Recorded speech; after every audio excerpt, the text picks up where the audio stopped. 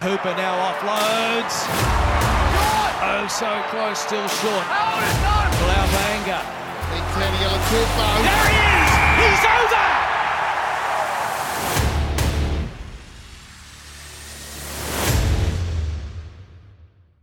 Hi there, and welcome to Pick and Drive Rugby Podcast. We're two die-hard rugby fans having a weekly chat about all things Aussie rugby. We are real, family-friendly, and positive. So, get involved. Get involved.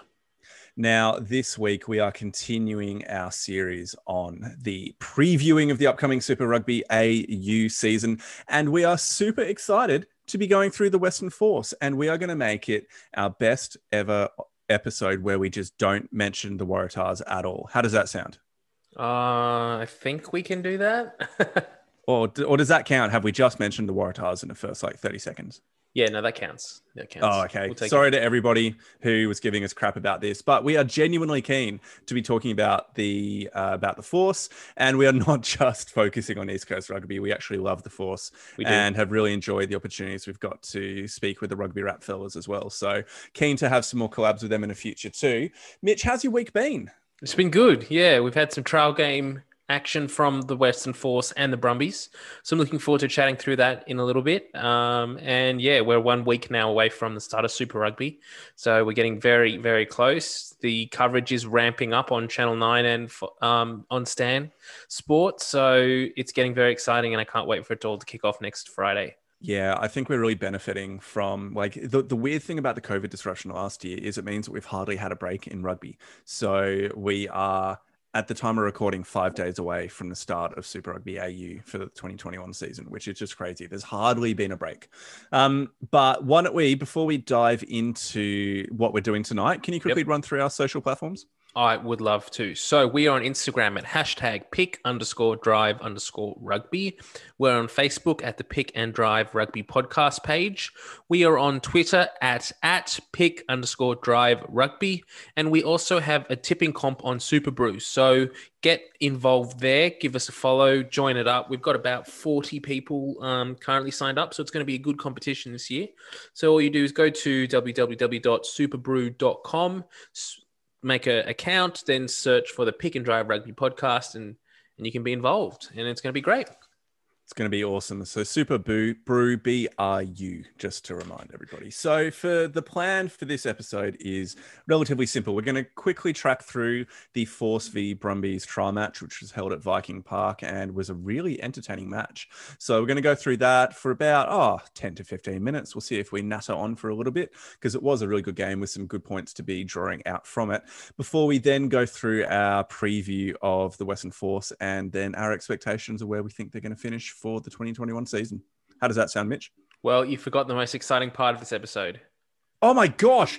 I forgot the most exciting part of the episode. So we are also being joined, luckily enough, by one of the members of the Western Force team. He's a pretty big name last year and this year, and I'm really excited to announce we're being joined by Jono Lance. So how good? How good? How absolutely good, mate. I think what it was is I was just so stunned by the caliber of the guest that we had that it slipped my mind completely. Or is that the excuse that I can make up? But basically, we had the gentleman himself. With the Force, I don't know if we need to be making excuses. No. So we had the gentleman himself, Johnny Lance, come on. He was really kind enough to give us his time. And we've had a player from every Super Rugby squad come on and help hype up the season. And the thing that I really love about that, to be honest, mate, is that the players themselves are saying, yes, we want to come on, because they're wanting to get the hype up. They're wanting to spread the word and help grow Aussie rugby too. So it's really, we just want to thank all of the guests that we've had come on for this little preseason preview series to say thank you for coming on. It's been awesome. And they've just been so generous with their time and opinions. It's been absolutely wonderful. It's been so good. And I also do want to say to everyone out there, this is a big week of rugby. There will be 2 episodes of the Pick and Drive Rugby Podcast this week. So by the time you're listening to this one, it's probably early in the week. We're focusing just on the Western Force this episode, but we will release another episode in the next day or two, and that will be our preview or our season launch for Super Rugby AU 2021. Now, we are lucky enough to be joined by a special guest from Stan Sport as well in that episode. It's going to be awesome. We're going to chat around some of the new things that are coming to the broadcast this year. Going to chat around some of our thoughts around the new competition, how it's going to look, and then we will also preview round one. So definitely look out for that. Once you finish this episode of the Western Force, go and listen to that one if it's out. If not, it will be out very, very shortly. But yeah, brilliant. Lots of rugby to come this week. It's super exciting. Rugby basically every day to be chatting and watching and hyping up. So very, very, very excited. You know what the biggest freaking loss of this entire thing is that my headmaster and executive decided to plan the first parent function of the year this coming Friday night. And I'm actually like presenting and speaking at the evening, so I can't even bludge it and call in sick. Plus, the headmaster knows that I do this podcast and would see through any attempt to say that I'm sick. So what we're going to do then is check out our socials on Monday morning, because I will be on Friday morning, because I will be posting Ando's personal message, his mobile number, and I want as many listeners as possible to send him score updates for both games, that his phone will just be going off in his pocket. And that is the what entire he gets. time. That's his payback for having a parent-teacher night on round one as a rugby podcast host. Mate, that's not my freaking choice. I hope you know I didn't choose this. Anyway, enough whinging. Let's get into it. Why don't we start off with the Force Brumbies trial match? How does that sound? Yeah, let's get into it. Let's just go straight away. So, cool. Tuesday nights last week saw the Brumbies host the Western Force in Canberra. Now, this one was originally meant to be played in Perth last weekend, but due to some COVID issues, they did choose to play the game in Canberra.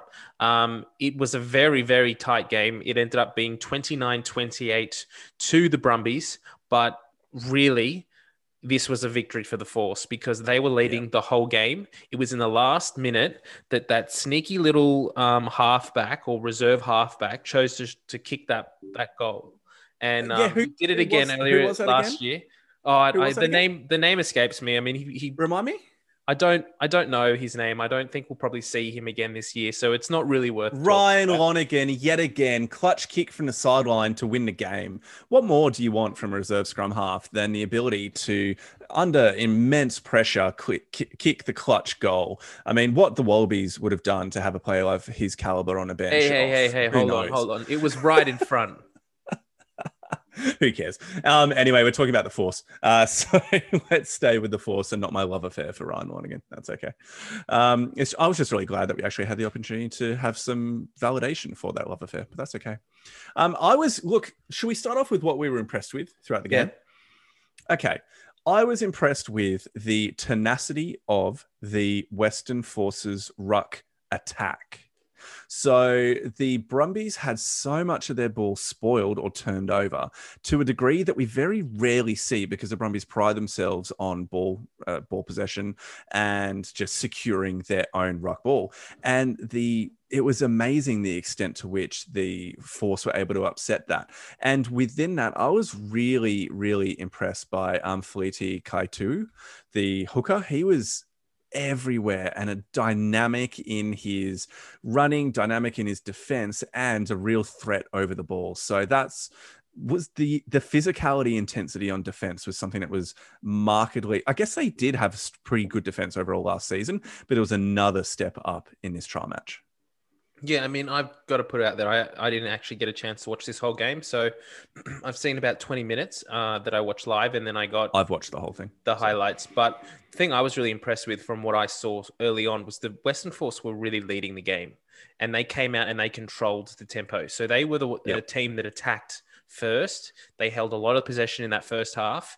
And they just seemed like a team that they just stepped up a level from last year. It's like they were aware of the shortcomings that they had last season. They were ready to atone for those, and they were looking to really take it to the Brumbies. And I was just really impressed to see them actually start to get some phases together and actually really start to move the ball up the field. And they spent a lot of that first 20 minutes in the Brumbies half, which I was really impressed with. Yeah. And I mean, despite the fact that the Force started really strongly, I think it was the first try was to the Brumbies off the rolling maul. Yeah. One of the things I just want to speak to there, go back and watch the highlights package again and watch that try. And one of the fascinating things that you'll see is it's James Slipper is on the left-hand side of the rolling maul, right? And he has two Force players bound onto him trying to push against him. And he's got his right arm overlatched onto the maul. He gets a double tap on the head from whichever lock it was. It was kind of the centerpiece of the maul.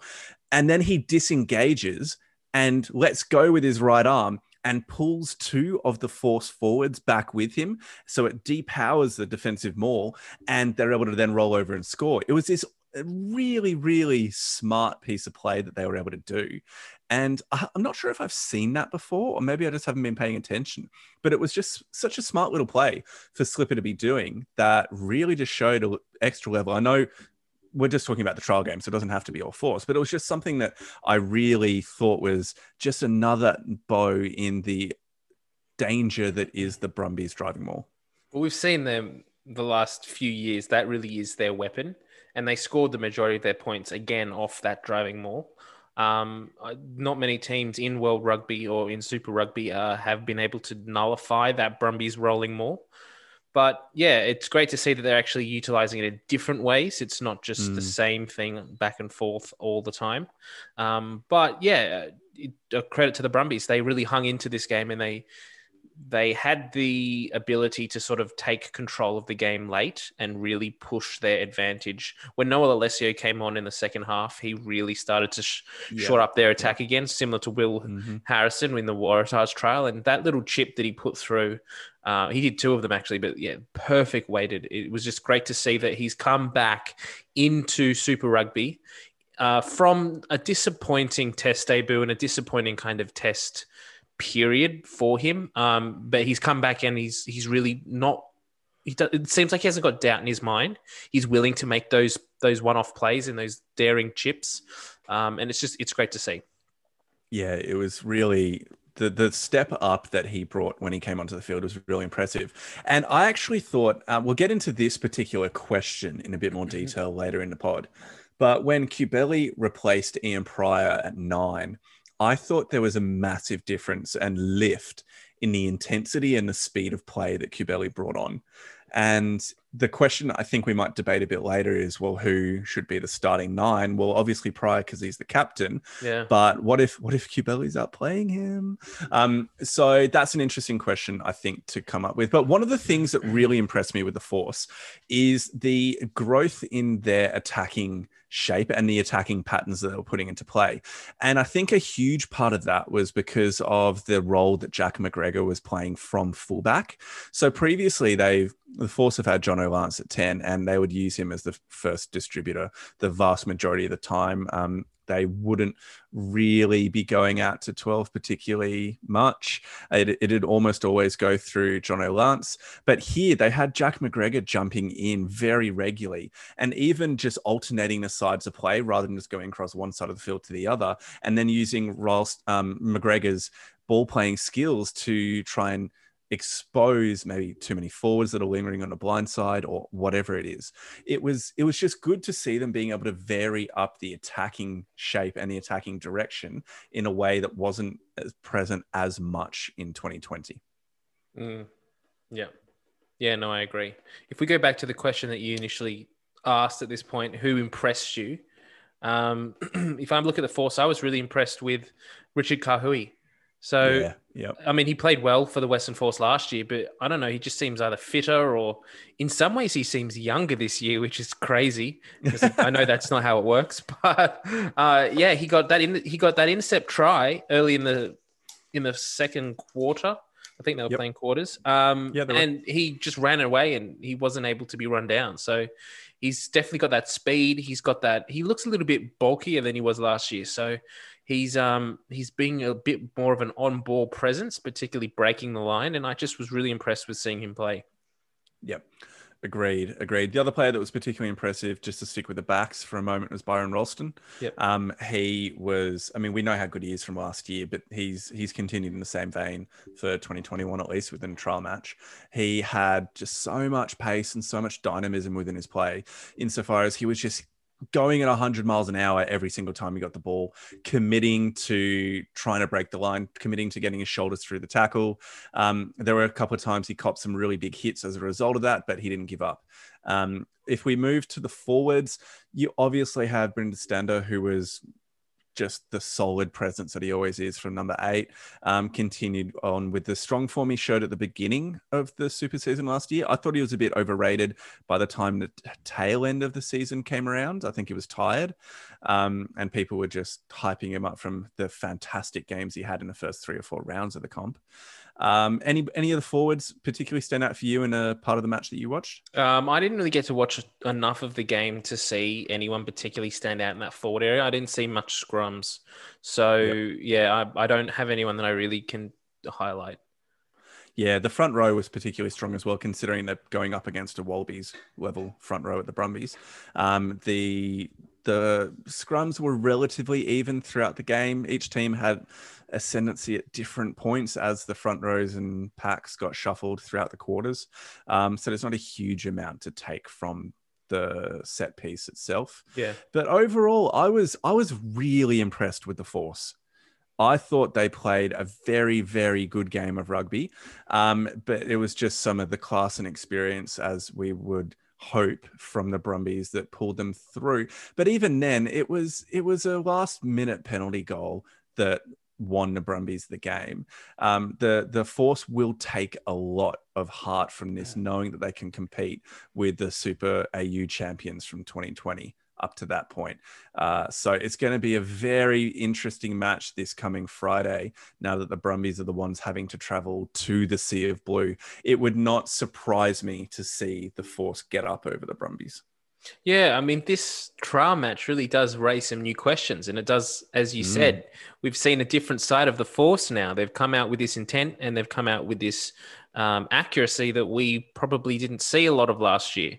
Now, as you highlighted, we will see them in their first home game in 2 years in front of their home fans, again, coming up against the Super Rugby AU champions of last year. It's going to be a big ask for them to do it, but we have seen that they can do it. They can really take it to the Brumbies. So I'm excited to see what happens come Friday night. I don't really know which way it's going to go. And I'm not going to put my pick out just yet. You'll have to wait till the next episode this week to find out who I go with. But I am really, it's going to be a lot tighter than I was initially thinking. Well, mate, why don't we shift from the trial match now and get into the full season proper and the preview that we're going to do. Let's do it. Well, actually, no, now we will shift into our interview with Johnny Lance. Brilliant. Let's do that first, and we'll get into what we have to say. All right, let's go. Let's go.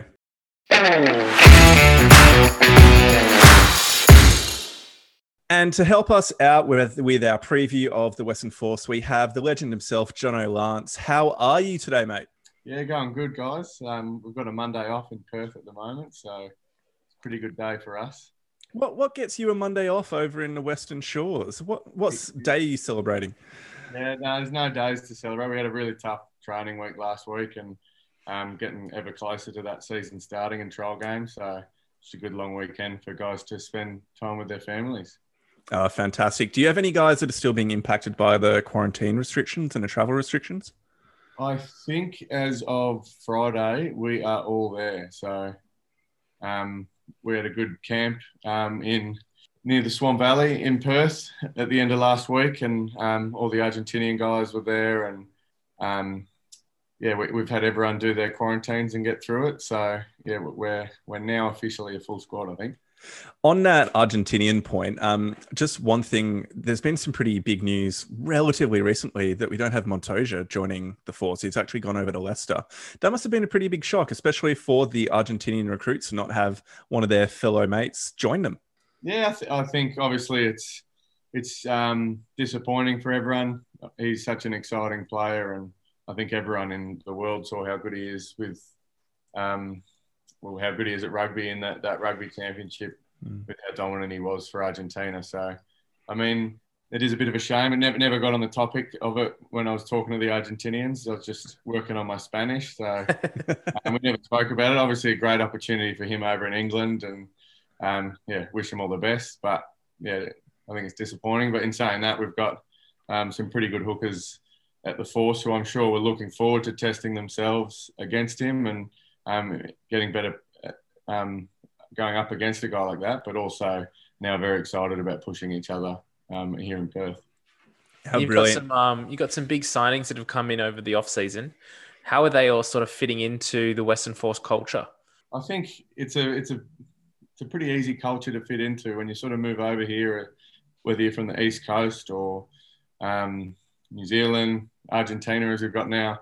You become a bit of a family away from your family, and a lot of the guys who are experienced Force players and now called Perth home have been in that position before and remember how happy and blessed they were to have really good teammates back in the day who did that. So it is obviously challenging. Australia is such a big country. It's a long way from home for everyone who's not from Perth, but we've got a good balance of guys from WA now who are excited about having people in their home city and showing everyone the ropes, and a good group of guys who have that family away from their families. That really echoes a lot of what we heard from Scotty CO about the culture down at the Brumbies as well. They're kind of this almost insular, away from the kind of East Coast for you guys, or at least away from Sydney for the Brumbies. And that's really a core part of what defines them as a team, is that community feel, is that they get to spend so much time together as teammates. So that's sounding really similar for you guys at the Force. Yeah, for sure. One of my good mates from school, James Slipper, he said the exact same thing about Canberra. And for someone like him who's such a beach goer and surfer, you wouldn't expect it. But yeah, he goes all right on a surfboard. So for him to say that about Canberra is spot on, about how similar it is over in the West. You sort of become a tight-knit unit. You spend every day with them. On your days off, you're hanging out with the guys. So it is a great opportunity for all the guys here to gel as a team and become pretty close. One of the things that you mentioned before was the fact that you're kind of really digging into preseason. It's been a hard week last week. What does a preseason day look like for a Western Force member? It's been a real tough preseason. We've got a new strength and conditioning coach who's keeping us on the straight and narrow. For us, it's pretty full on week. Similar to, I suppose, a lot of people, the big Monday, Tuesday, Thursday, Fridays. Tuesday and Fridays are your toughest day of the week. Wednesdays are good. Go in and get a massage, and I try and get the younger guys to go to the beach, but they generally all enjoy their sleep in. So, for us, a normal day is get in at 8 o'clock and check in and do all your work. We've got generally our field sessions in the morning. We're lucky to have our training field so close to our gym and headquarters. So some of the guys drive down and drive back from training. It's real close, and it is a great environment to sort of get in and get into the day and have our field session and then head back. We've got a good culture of bringing in your leftovers and having lunch in the kitchen at the club, which is good, and everyone's comparing their meals, and then we go into a big gym session generally just after lunch and can sneak out of there around 2 or 3 o'clock. So pretty tough days, but it's definitely not the worst place to do it. And we mentioned it before, there's some key big international signings coming on in the off-season. But does the pre-season for this team feel different this year with those players coming in? Pretty tough for me to say. I wasn't there for my pre-season at the Force last season. It lasted all of a week and a half. So looking back on previous pre-seasons I had when I was at the Force last time, it's definitely a very similar, but you can just tell that the depth that the squad has is massive, and whether you're in 1, 2 or 3 back lines that we've got, or the forward packs going against each other, definitely a lot of depth at the moment, and a lot of people who've played international rugby, which is bringing the best out of our younger guys and giving young guys from the Perth and WA Rugby Academy a great opportunity to learn from the best. I imagine that them trying to decipher Rob Kearney's accent is also a bit of fun as well. Yeah, we've got Michael McDonald actually back from the Waratahs last year. Yep. He's a Perth kid with a very strong Irish accent, so he eased us into it. And, he does have a strong accent, but it's a lot easier to understand than the Argies, I'll tell you that. You've almost got yourself a good translator there. Yeah. I mean, Thomas Cabelli, he's played with the Brumbies for a fair while, so surely his English is decent. Yeah, no. To be fair, all four of them, their English is better than my Spanish. Let's just say that.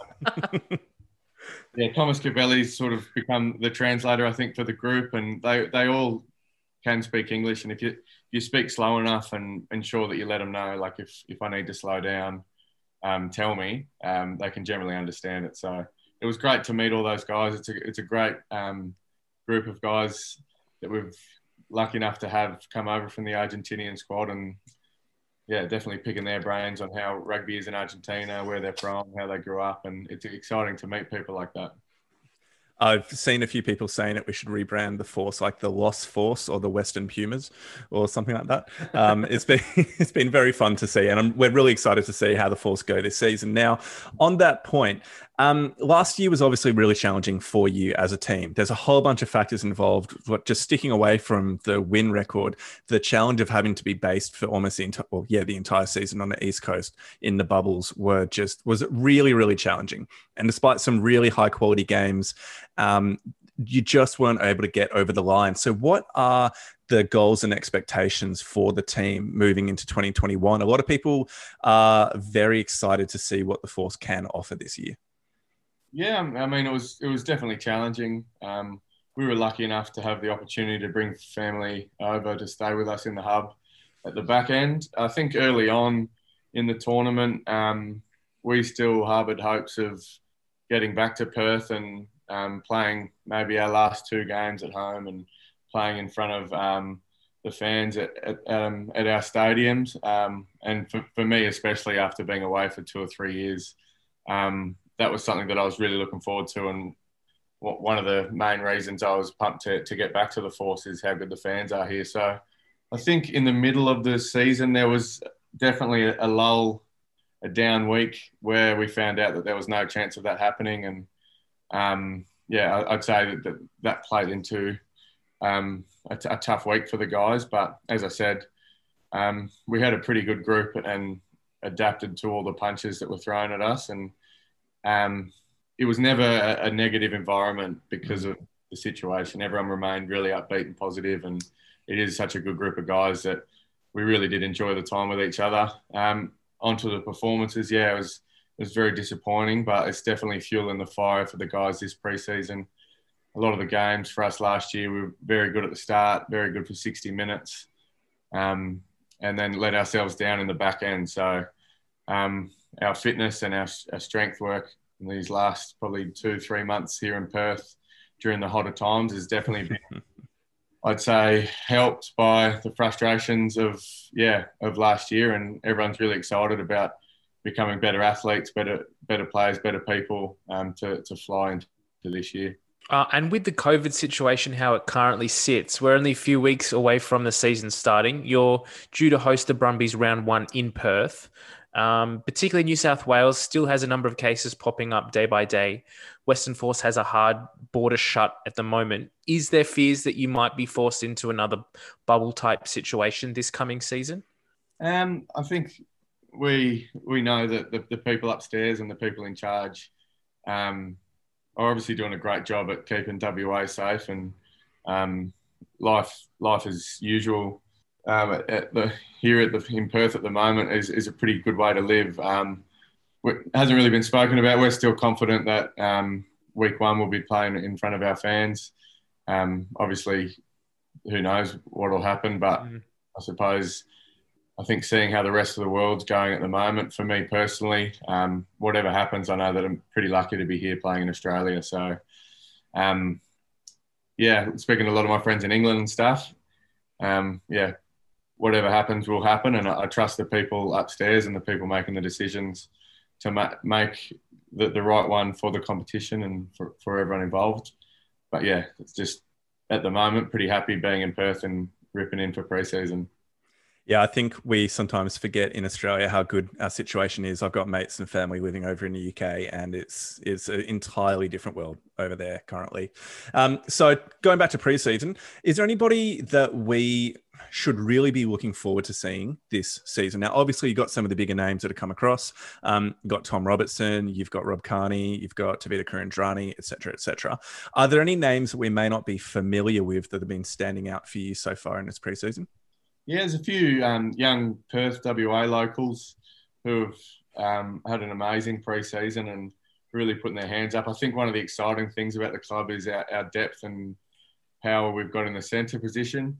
Every day when you train, it's pretty handy as a 10. The two centres outside, you're generally a world-class and know how to play the game to a T, know what they want, and just you can expect and know what performance they're going to put in. And I think it's exciting for a young guy who you probably haven't heard of, Grayson Makara, the Kalgoorlie kid, I call him. He's from Kalgoorlie.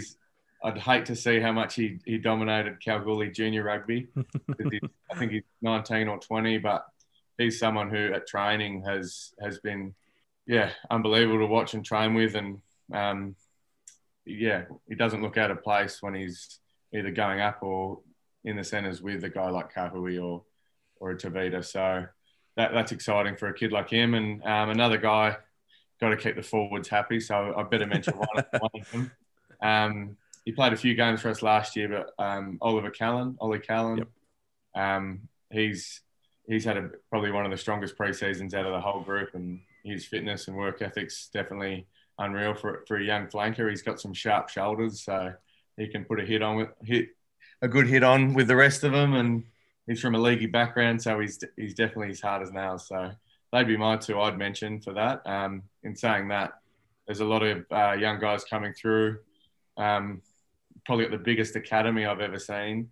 They've been training with us the last few weeks, and I've never seen an academy that quite like it. So it's exciting times for rugby in WA. Now you personally, Jono, have a fair bit of Super Rugby experience. You spent some time at the Queensland Reds, the New South Wales Waratahs, Western Force, and a little bit of time down at the Melbourne Rebels. You've got a pretty good competition coming up this year. What are you personally looking forward to in terms of matchups? Who are you looking forward to going up against?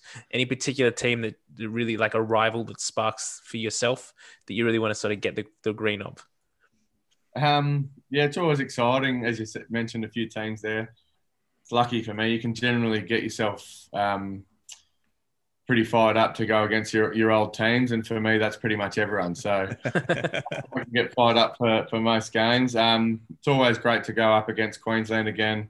Such a great time in my rugby career, and still very passionate and follow everything they're doing. And had a good relationship with Brad Thorne and that at the Reds. So always like going up against them. And he said some good words about me before the game last year, and made sure I had a chat with him after it. And then on the other side of it, it's probably become the grudge match because so many of the guys went there after 2017. But definitely the Rebels is the big one for us. And just letting them know they shouldn't have left Perth. It's always on the agenda. So I think that's the great thing about rugby, Super Rugby AU.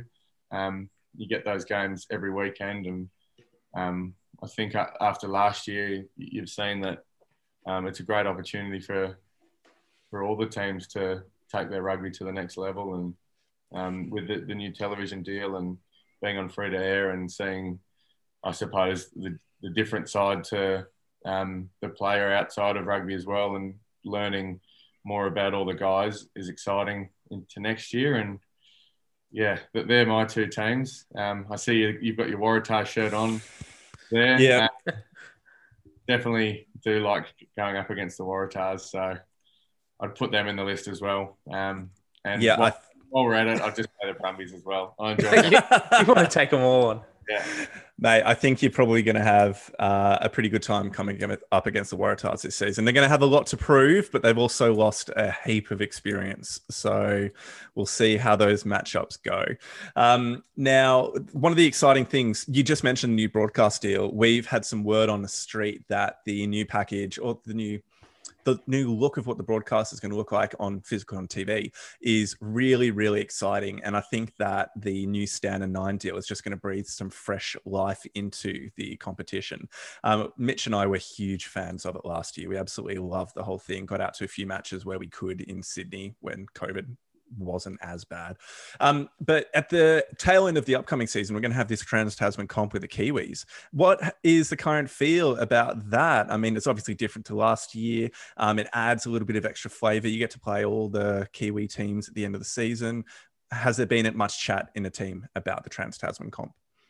Yeah, it's probably not too much chat in terms of as a team, firmly concentrating on the trial games and Super Rugby coming up. In terms of little conversations with players, there's definitely a lot of excitement about that and about ensuring that relationship stays strong with the guys across the Tasman.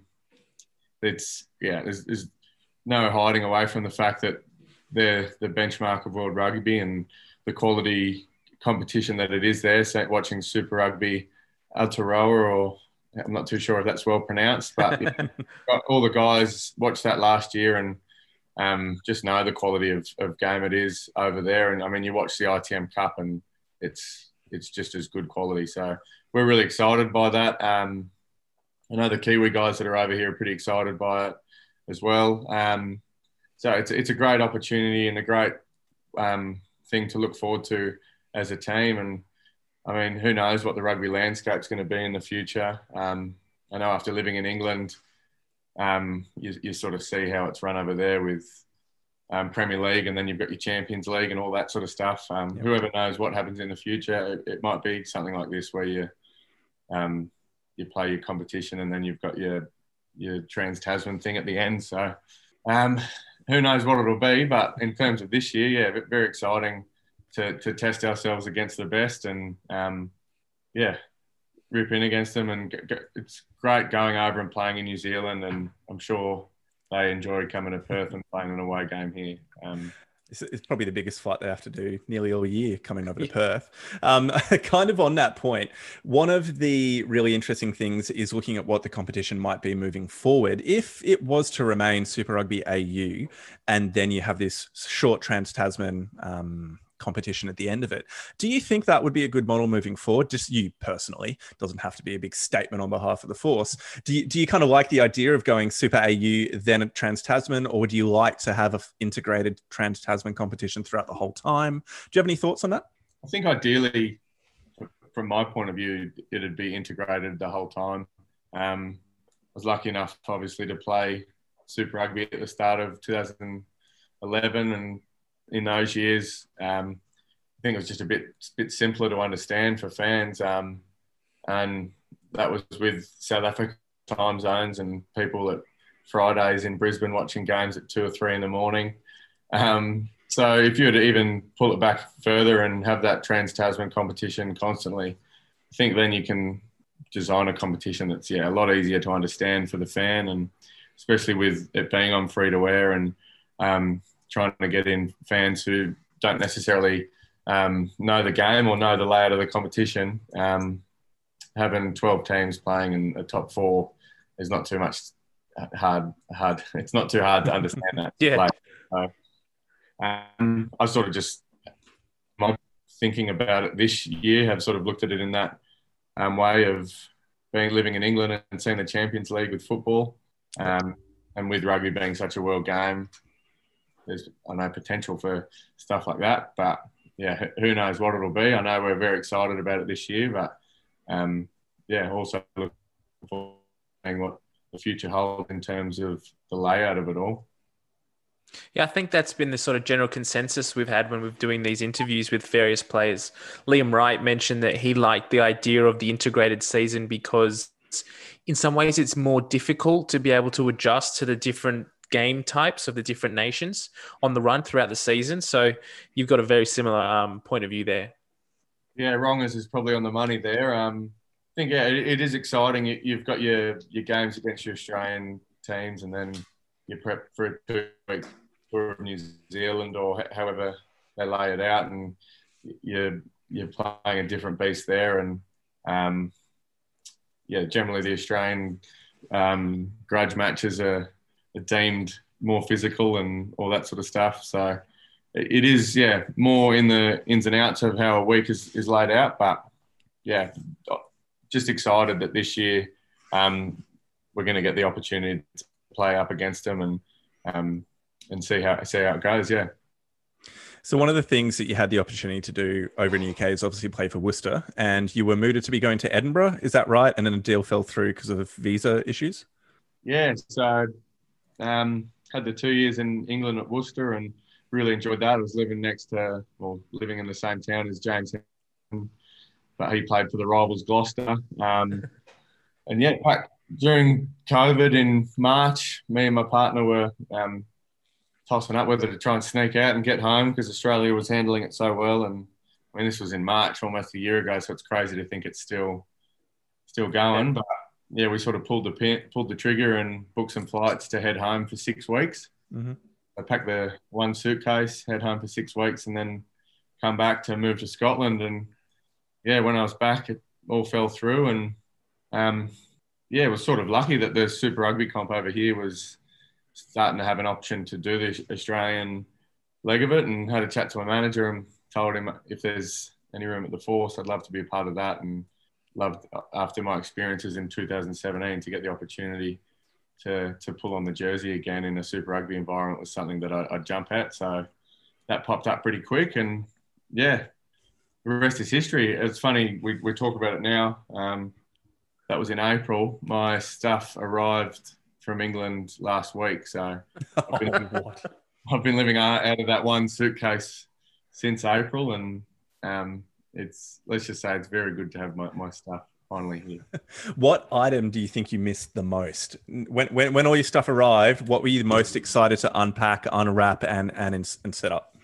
It probably wasn't an excitement for one item. When we packed, it was like a 2-day panic. We booked a flight, put everything in boxes, and we packed to move to Edinburgh. So it was just to help us when we got back to England to make the transition a lot easier.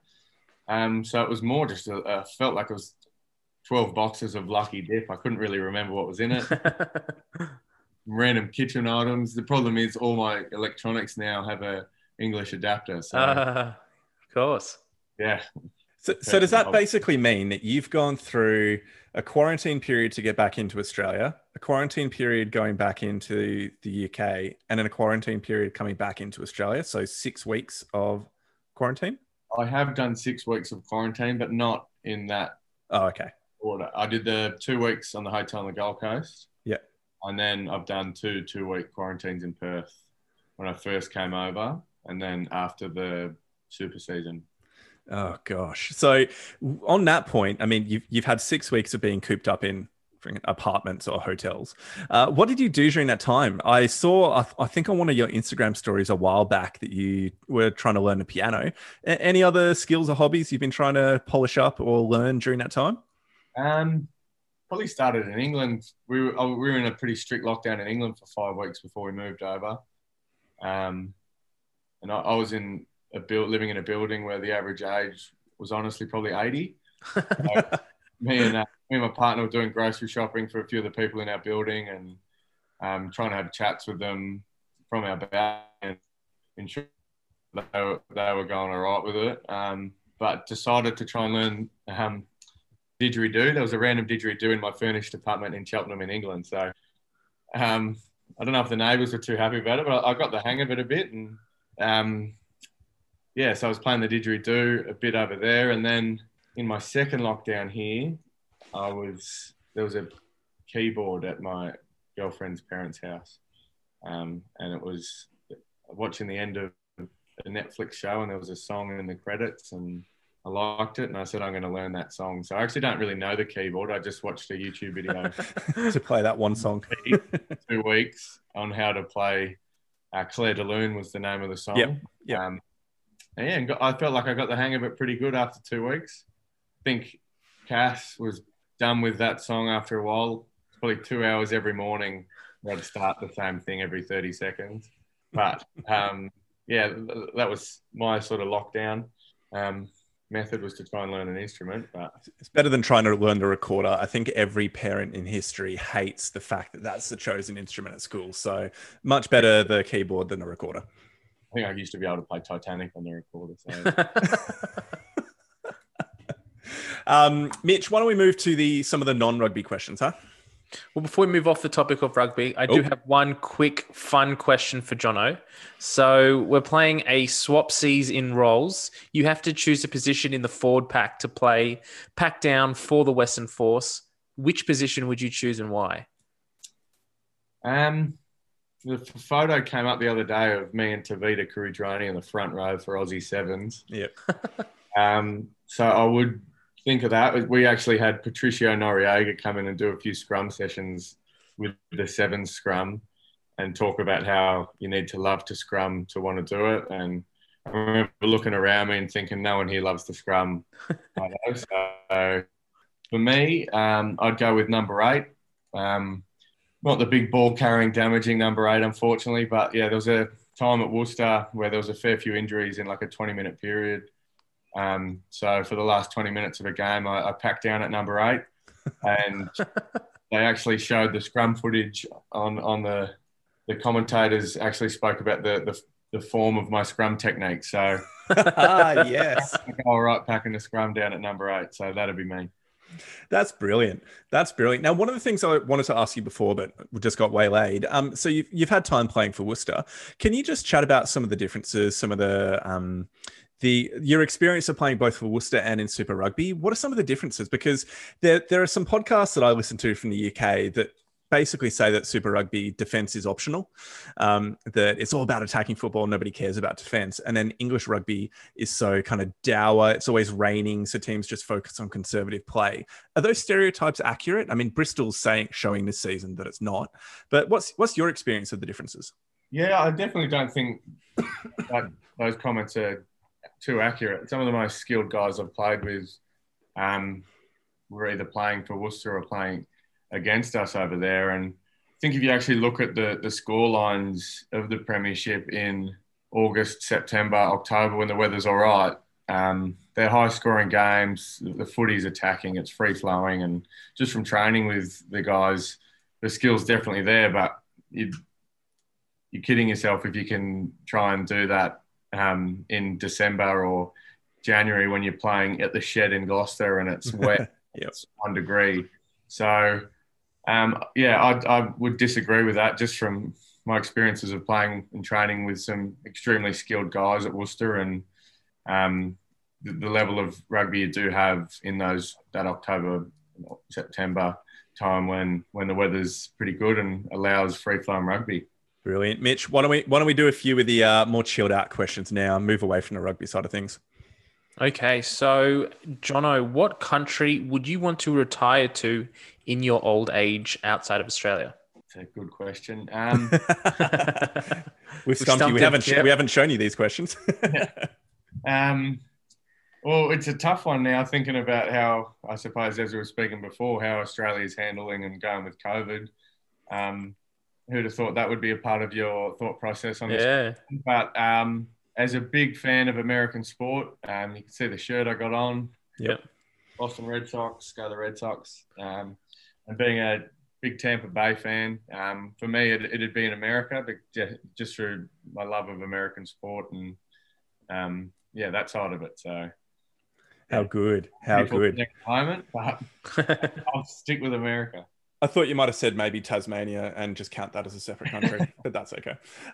Now, this one, you can choose whether or not you want to do it actually, or just kind of guess at what bands you would do. So if you were to open up your Spotify on your phone right now, what would the last 3 bands that you listen to be? Are we going to see any Taylor Swift or anything like that on your playlist? Generally, the first one is the Discovery option on Spotify. I like to try and listen to that and find some new songs. I've been listening to Eminem's new album a lot lately. And other than that, it's a tough one. What would be in there? I'm disappointed you're not saying any K-pop or dubstep or something like that. Yeah, bit of rap at the moment, actually. A bit of Eminem and J. Cole. So it'd be Discovery and those two. Yep. Fair. Okay, so the kind of third question we have here. So you have a partner, you have a girlfriend. If it's a really special night, anniversary, something like that, and you really wanted to impress with a home-cooked meal, what would be your go-to recipe? I've stolen it from an old housemate who I live with in Brisbane, but it's how can I make it sound good? Crumbed chicken salad with pesto mayo drizzle, on a bed of prosciutto. Oh, that sounds... The prosciutto just adds a layer, doesn't it? It adds a little extra class. That's a good choice. What would you be pairing it with? Wine, beer? That'd go down well with a nice, to keep my Argentinian friends happy, a good Malbec from Argentina. Awesome. Well, to finish things off tonight, we've got one final question, and that is, what's in the future for Jono Lance? What's coming up next after Super Rugby AU 2021? It's also up in the air for us. I think everyone at the moment. It's hard to know. I'm excited about the uncertainty of it, but in saying that, it's pretty good to be back in Australia and having a pretty certain year ahead with the Force. So what's coming up? I'm not too sure, but I'm pretty excited by it, and just really enjoying being back and calling Perth home. So it's pretty of a generic answer, but it's hard to say. All I know is pretty excited about what's going on this year in Australian rugby, and very passionate about ensuring rugby in Australia's next few years and being a part of that process. Well, that's it, isn't it? There's so much uncertainty about even what the competition structure will be like we were talking about before, that there's really not much that some players can do but just wait and see, which must be both in a way exciting but also a little bit uncertain when you're not too sure what your playing future is. Yeah, I think for sure. And for me, I'm lucky enough to have started my career playing in front of 40, 50,000 at the Reds each week, and the same at the Waratahs. So I know how passionate and crazy the rugby community is in Australia, and it's an exciting year to get them back involved, and I think that's probably why I'm so keen to play in Perth in front of the Sea of Blue, because they're some of the best fans in the world I've seen, and they know how to pack the stadium and get behind and support the guys. So I'm really looking forward to this year and playing in front of the Sea of Blue as well. Do you ever see yourself taking on the mic like the Honey Badger did and kind of getting up the hype around being busier than a one-armed bricklayer in Baghdad? Are you that type of kind of outgoing personality that can hype the crowd up and get some extra clips going around on Instagram or Facebook?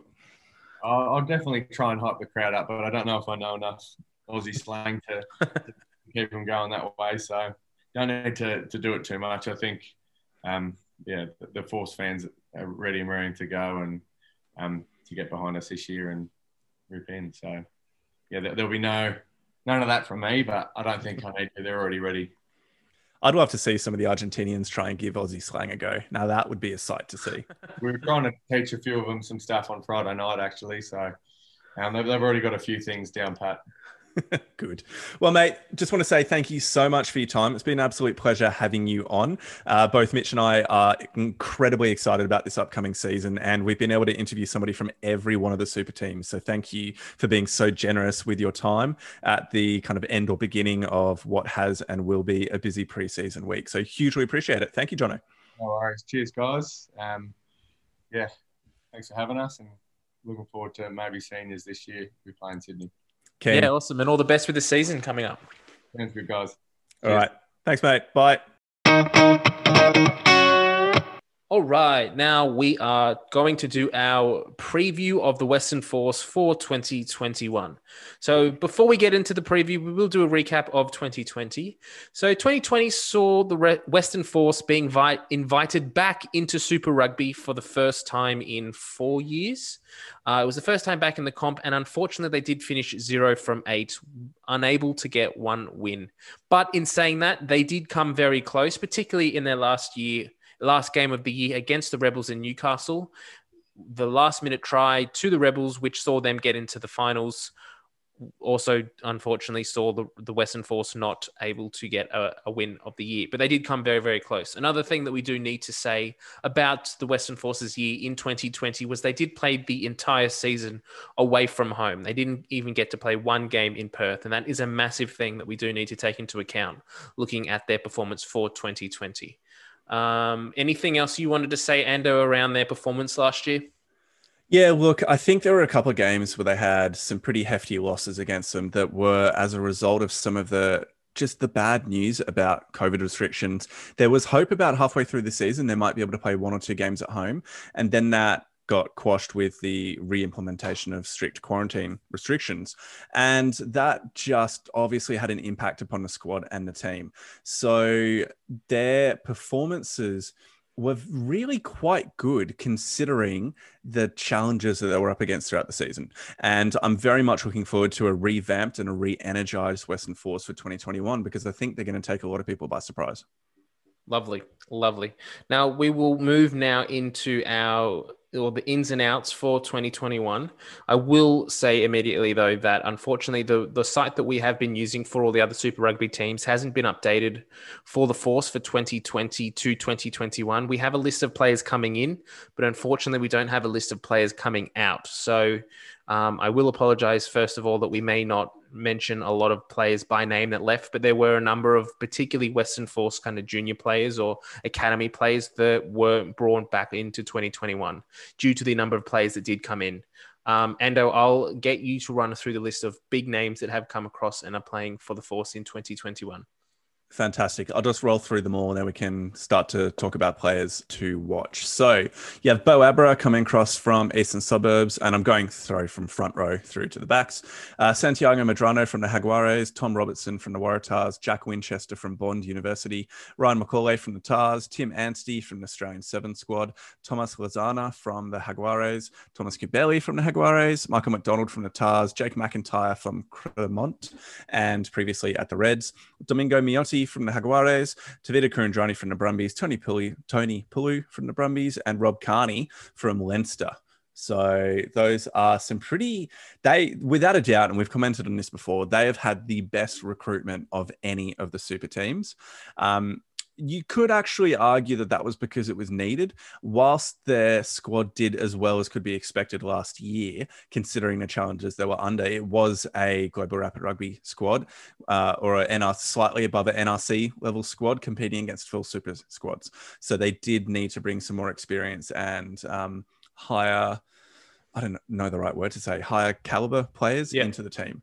Yeah. So they've done that. The 4 Jaguares players they've got have been absolutely amazing so far. And that's even including the fact that Julian Montoya turns out it was a bunch of visa issues with his wife getting a visa into Australia. Yeah. So that's why he ended up having to go across to Leicester Tigers in the UK. Yeah, I mean, you mentioned the point before about them being somewhat of an underdeveloped side come in 2020. I do want to highlight that as well, that they weren't given a whole lot of preparation time to know that they will be playing Super Rugby. At the beginning of 2020, Super Rugby was due to play on as normal with the current competition with South Africa, Australia, and New Zealand. It was only when COVID hit and they sort of started to think, what are we going to do now? We can't play this international competition, that they then brought the Force in. So this, as you mentioned, definitely accurate. They were a side that was looking to play Global Rapid Rugby this year. They brought in a few big names like John O'Lance and Kyle Godwin, Richard Kahui came across to play in the second half of the year. But Yeah, outside of that, they didn't have a whole lot of experience. And I think that's what ended up sort of being a highlight of their season come 2020. The fact that they've had a whole off season now and a pre-season together, they've put a really good performance against the Brumbies in the trial on Tuesday last week. This side's coming together really, really nicely. They are going to get to play at home again at home for the first time this season in Super Rugby. I think it's going to be massive. I really think they're going to do a lot better than last year. Yeah. And that's really the big thing. I mean, if we look at the players to watch, there are so many, like you can just name all 4 Argentinian players as players that are going to be of particular interest, as well as Rob Kearney to see how he adjusts and what contributions he can still make with the undoubted class and experience that he's going to be bringing, like one of the best players of the recent Irish generation. But I'm particularly excited to be watching Jake McIntyre and to see his ability to contest against both Domingo Miotti and Johnny Lance. Like you've actually got 3 pretty decent fly halves there that are competing for the 1 spot. So it'll be fascinating to see how that goes down, whether they start with the experience of Lance, the energy of McIntyre, or the potential flair of Miotti as well. So we'll see. And McIntyre had a really good performance in the trials. Yeah, so he did. John O'Lance isn't a shoo-in to start at 10 in the first round. Yep. Well, why don't... I'm just trying to think where to start here. I might just start with the forwards that I'm particularly excited to be seeing. Yeah, how does that sound to you? Yeah, sounds good. Okay, cool. So you've obviously got some of the key players or the standout players from last season that are back again. If we look at some of the names that really stood out, you've got Kane Keteka, you've got Fergus Lee Warner, you got Brynette Stander as well, who are players that really, really stood up in the 2020 season. Front row, I was very impressed with Chris Heiberg, with Wagner, with Kieran Longbottom as well. And now they've added Madrano and Robertson onto that as well. And I didn't even mention Greg Holmes. Like their front row, their props are really good. Yeah. Really, really good. So if I'm to just think front row, who do I really want to be watching? I mentioned it before, Feleti Kaitu. He is a player that I just really enjoy because of the energy levels that he brings to the game. I'd like to see him be a little bit less of a penalty magnet at the breakdown. But I love the energy and the in-your-face style of play that he has, and also he can throw a decent line out, so that's something to rate him on as an Australian-based hooker. I'm really looking forward to seeing how Tom Robinson fares over in Perth this year. He's played, and being Waratahs fan, I will put it out there that he has played quite well for the Tars in the last few years, but the last season or so particularly, we haven't seen a lot of him. Whether through injury or just not actually being able to crack the starting 23, we haven't seen a lot of game time from Tom Robinson. There's been a lot of talks off the field in the off season that he's going over to the Western Force due to culture issues that were going on in the Waratahs. We won't delve too much into that, but I'm really just hoping that he goes over there, he refreshes himself, and he can get himself back into physically a position that he was when he was playing for the Wallabies a few years ago, and that he can really start pushing again for that Wallaby spot with the Western Force, and has a really good season because he's going to have some big competition from some of these other guys in that front row. But I definitely think he's going to learn a lot from them as well. And possibly we might see a scenario similar to we have in the past where a Waratahs player who is at test level goes over to another Australian province and performs better, is in a better environment, is developing their skills a little bit better than they are in the Waratahs. So yeah, I'm really hoping to see if he can take that step forward and really improve his game. From the backs, who particularly are you looking forward to in 2021? It's an interesting one for me around the scrum half position. You highlighted it earlier in the episode, but I really think Thomas Kubeli is probably the best number 9 that they've got in this team. They've got 3 or 4 really, three really good halfbacks in Kubeli, McDonald, and Pryor. So Ian Pryor is the captain, so he kind of has to start the games. But you wouldn't be saying that he's particularly better than Kubeli. In the trial, we saw that he came on and he really started to sharpen up their attack. So I don't know how long Ian Pryor is going to retain that captaincy, and come round 2 or 3, we might actually see Kubeli pipping him and starting over him. I'm really interested to see how that whole scenario plays out. I'm wondering if they've chosen Pryor because of his loyalty that he showed to Western Force and West Australian rugby for such a long time. And with all of the imports that they've had from around Australia, from internationally, they just wanted to have some level of continuity and some level of retaining the culture and the flavor of Western Australian rugby and It's Western like a culture Force rugby. icon. Yeah. So he's a cultural kind of icon within that squad. And this is a really interesting one because what do they do if Kibeli pips him? What do they do? That was the other thing last year. And Pryor is getting a little bit on in his in his season. He picked up a few niggly injuries last year and he sat out some of the games. So what does happen if Ian Pryor does pick up an injury and then is out for a few rounds and Kibeli's just in really good form? He may really be pushing for that starting spot. So there might be some really interesting combinations there. I don't know what happens. But who would you also be putting as captain if you're not giving it to Ian Pryor? Jeremy Thrush, maybe. Yeah. He took the role on last year. Yeah. I was pretty sure it was him when. It was. Yeah. So I'd probably just go straight back to him again for that experience and that continuity, because you look at some of the other key players as well. You got your Carl Godwins. You've got, who are the other players? Marcel Bracchi as well, who I'm just thinking longer term Force players, at least people who were there last season are embedded in the squad that are a little bit older. Yeah, but Ralston's younger. So I'm thinking it's like Bracchi, Godwin in the backs. But then up front, you wouldn't put a prop, probably, because they're not going to be playing for long enough. Maybe one of the locks, maybe Andrew Reddy would be good to see. Yeah, maybe. But that's if he's going to have the starting. Man. Yeah, I know, but I'm just saying that if he's going to have his starting spot over Kaitu. I know. Yeah. So, look, it's an interesting question, one to watch out for. I don't think we need to answer it now, but it's a good one to have a debate over a glass of beer. Glass of beer. So is there anybody else that you're particularly interested in watching before we move on? Yeah, I've got three big ones. I really want to see a big year from Jono Lance. I really think that he shown moments of brilliance in 2020, but he wasn't quite at that ability we've seen back at a few years ago at the Waratahs or at the Reds. So I think he does have a next level that he's capable of stepping up to. I think he had a very disrupted 2020. So the fact that he knows where he is this year, he's settled into Perth.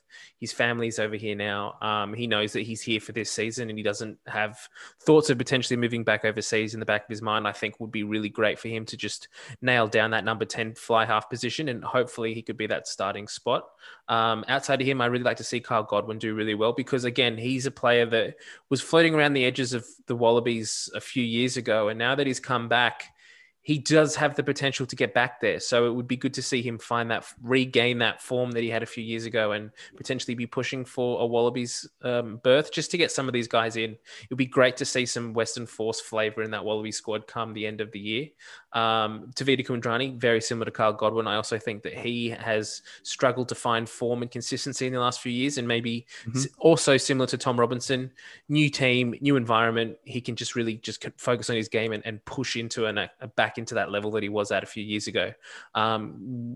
Also, Richard Kahui, he played really well in the trial. So I'm expecting big things from him this year as well. And obviously, I need to say it. I'm sure you're probably going to say it, but Rob Kearney, I don't really know what to expect from him just yet, but I just can't wait to see him play for the Force. Yeah, it'll be good. So, Rob Kearney, he is just class and pedigree from a really, really strong Irish team over the last 5 years.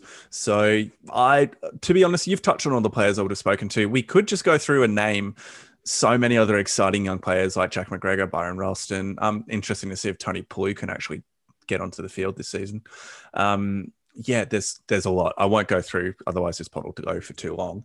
But it is a very exciting time to be a Western Force fan, and it's going to really shake up the competition having a strong Force. Yeah, so that's a good question that leads us into the next one. Where do you see the Western Force finishing in the end of Super Rugby AU this year? After that trial game, it's really shaken my confidence it's going to be a Brumbies Reds 1-2. Really? You reckon they're going to get that well? Awesome.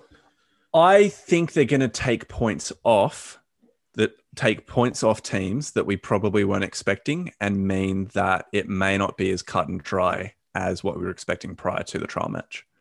I still think the Brumbies and the Reds will probably edge it near the top. Yep. But I'm far more leaning towards the Force finishing third.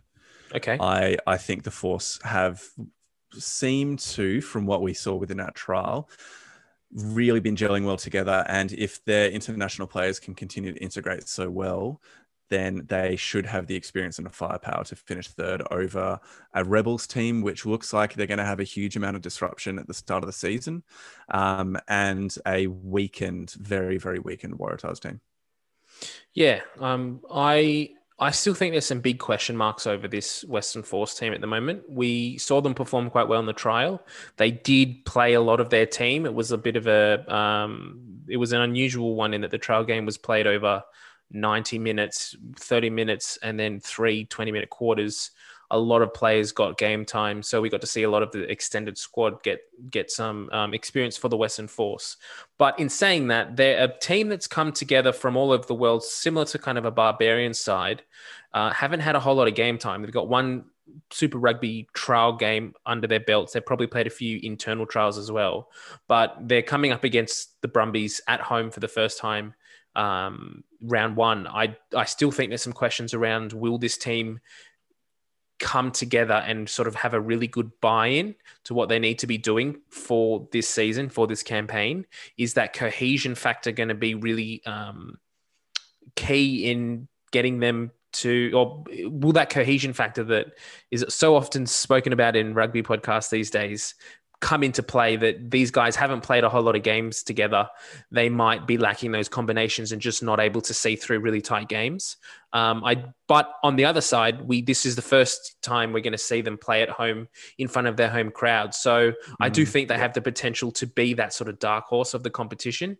If they can get a few wins together, we know with this competition is so tight, they can very well sneak into the finals at the end of the year. So they'll either finish third or probably third or fourth. I think they'll either make the finals and probably not go that step further, or they won't make that finals. I think that they will convincingly beat the Rebels, probably beat the Waratahs. And then the Brumbies and the Reds, again, we'd have to see come round one how both teams go. If they can get some good wins at home, though, they can start to put those points together. And with some bonus points as well, they could really start to rise up that ladder and do really well. So I'm not too sure, but I'm going to lock in third. Okay. Well, we've both locked in third.